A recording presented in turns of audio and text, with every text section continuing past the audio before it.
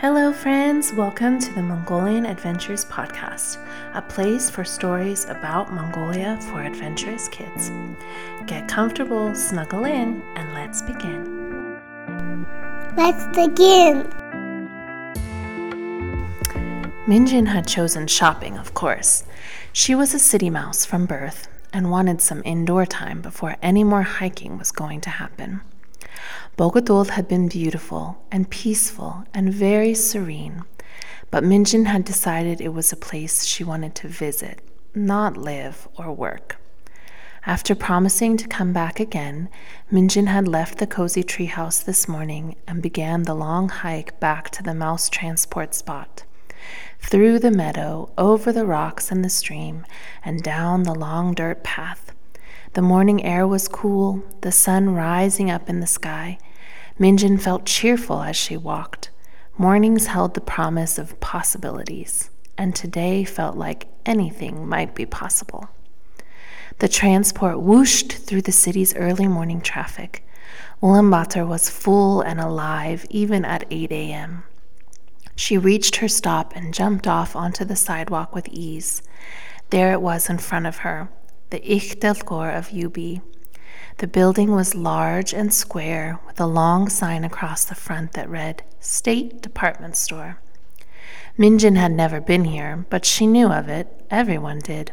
It was famous for being the oldest, biggest store in Mongolia. She knew there would likely be a lot of mice here looking for a home today. It was always one of the most popular spots. And like where she grew up in Narantol, the store was divided into different areas. So if you lived there, you had to apply for a specialty. Minjin was looking forward to seeing the shoe area, just so she could compare it to the shoe district where she had grown up in the Zach.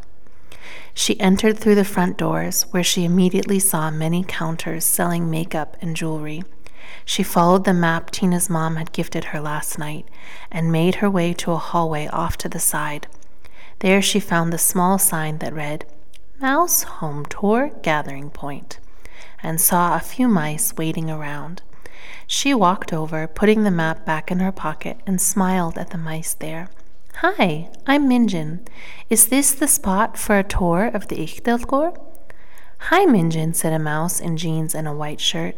He wore a name tag that read Delguur. I'm Delguur, and I will be your tour guide for the day.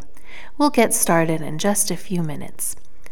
Minjin spent the time waiting for any more arrivals, watching the hustle and bustle of the first floor of the store.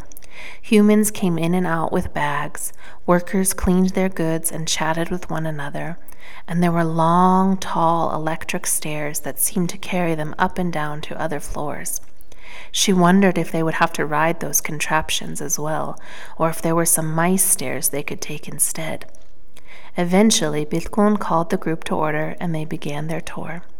Minjin was relieved to discover that they would not have to take the scary moving stairs, called escalators, she found, but that there were a whole system of mouse-made hallways and stairs inside the walls. This made traveling around much easier for the mice who lived here, and didn't require them to have to worry about escalators or elevators like the humans. Delguur was an excellent tour guide, showing the mice the different areas of the store and teaching them the history of it as well. Minjin learned that the store had been built in 1921 and was modeled after a large department store that had existed in Moscow, Russia as well. It was during a time when Mongolia's government was also communist, so this was the only big store in the whole city. That's why it was often just called the big store. Now the store was owned by a private company called Nomen, even though it wasn't owned by the state, also known as the government anymore. People still called it the State Department Store. Minjin liked thinking about how the store had so many nicknames. She had some too. Her mom called her Minnie or MJ. If she was being extra silly, she would call her Minjin Binjin, which always made them giggle. The mice followed Delguur to the next floor, where he showed them the area where electronics were sold, and there was also a cinema. Minjin let herself daydream about which part of the store she would want to live in if she could.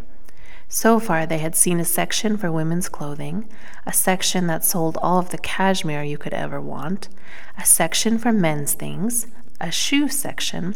Turned out to be much fancier than Minjin's home district. The shoes were displayed like statues in an art museum. Carpets, kitchen things, toys, and now electronics and the movie theater. She liked to think of herself living in the cinema, watching movies each day, but knew she would grow tired of being in the dark. Cashmere would be nice and soft, but also maybe a bit boring with everything being the same. The toy section was much too noisy. "All right, everyone, our tour is almost at its end," Delguur said, bringing Minjin's attention back to him and what he was saying. "We'll go up this pathway to the 6th floor, and then it's just there and the food court to see. Up here is the bookstore and the souvenir area. I will give you all time to explore a bit, and then we'll meet up again for any questions, and you could submit your application for living here if you're interested." With that, Delguur motioned them forward onto the 6th floor, telling them to return in 30 minutes. Minjin took in the options before her. She could go straight and look at the book section, or she could turn left and have a look at the souvenir center. It seemed like the best option for finding out more about art would be to talk to the mice working in the souvenir center. They might even have some art pieces she could look at. She veered to the left and followed the signs into the souvenir center. It was an expansive area, filled with racks that held traditional Mongolian clothing, scarves, and hats. There were shelves with tiny glass and wooden figurines, felt slippers, and sculptures. There were postcards and paintings, games and t-shirts. Just about any souvenir you could imagine existed here on the 6th floor. Minjin eyed the hand-painted scarves, calling her name, but told herself she needed to work on the art mystery before she could shop. She saw a mouse restocking a shelf with more postcards and headed over to ask her about their artwork. "Excuse me," she asked. "Can I ask you a question?" The mouse paused and turned to her. She was wearing a red vest and a pretty black skirt, a Mongolian-colored bow on her head. "Sure," she said. "I'm Inkjin. How can I help you?" Minjin took her photo out and explained the mystery to Inkjin, then paused, waiting for her to respond. "I can't say I know that exact picture," Inkjin replied thoughtfully, "but I do know where you could look. We have a big pile of scraps and incomplete artwork that sits in the storage room. Some of them have been there a long time. You could look through them." "Really?" Minjin tried not to squeal. "I would love that." Inkjin led Minjin back to the storage room and wished her luck, leaving her to a towering stack of papers and scraps that was taller than Minjin herself. It took some balancing, but Minjin began to pull each piece out, examining them and comparing them to her photo. It was slow work, but she enjoyed the feel of each piece in her paws, a sliver of paint or pencil, a glimpse at bigger pieces of work that were no longer whole. They had been discarded, but Minjin liked imagining the beauty of where they had come from, the puzzle they made whole if they could become reunited. Then all of a sudden, in the midst of her thoughts, her eyes settled on a piece of paper that looked as if it fit with her own missing piece. She jumped up from where she was sitting, knocking over the piles of papers she had been sorting, and snatched this new piece up, trying to hold it next to the photo. The piece was obviously larger, seeing as how it wasn't a picture. It was about the size of her whole body, ragged around the edges and torn, but the background color was the same pale orange, and it showed a group of men starting a fire. The trees fit too, matching the ones on her own piece, and the two humans on her piece could be watching the fire starting. They fit! It wasn't the whole thing, but it was a start. Minjin almost yelled with excitement, but managed to just quietly yell to herself, jumping up and down from foot to foot, her tail whipping back and forth. She ran out of the storage room holding the painting scrap, searching for Inkjin. "Inkjin, Inkjin, I found something," she said as she ran around a shelf and almost right into Inkjin herself. "Wow, I'm so glad you were able to find something," Inkjin said. "Can I take this with me?" Minjin asked as she continued to jump around, her tail shaking back and forth. Oh, I don't know, Inkjin said. You'll need to ask my boss about that. She's the mouse over at the cashier wearing the name tag that says Delguur. Minjin took a breath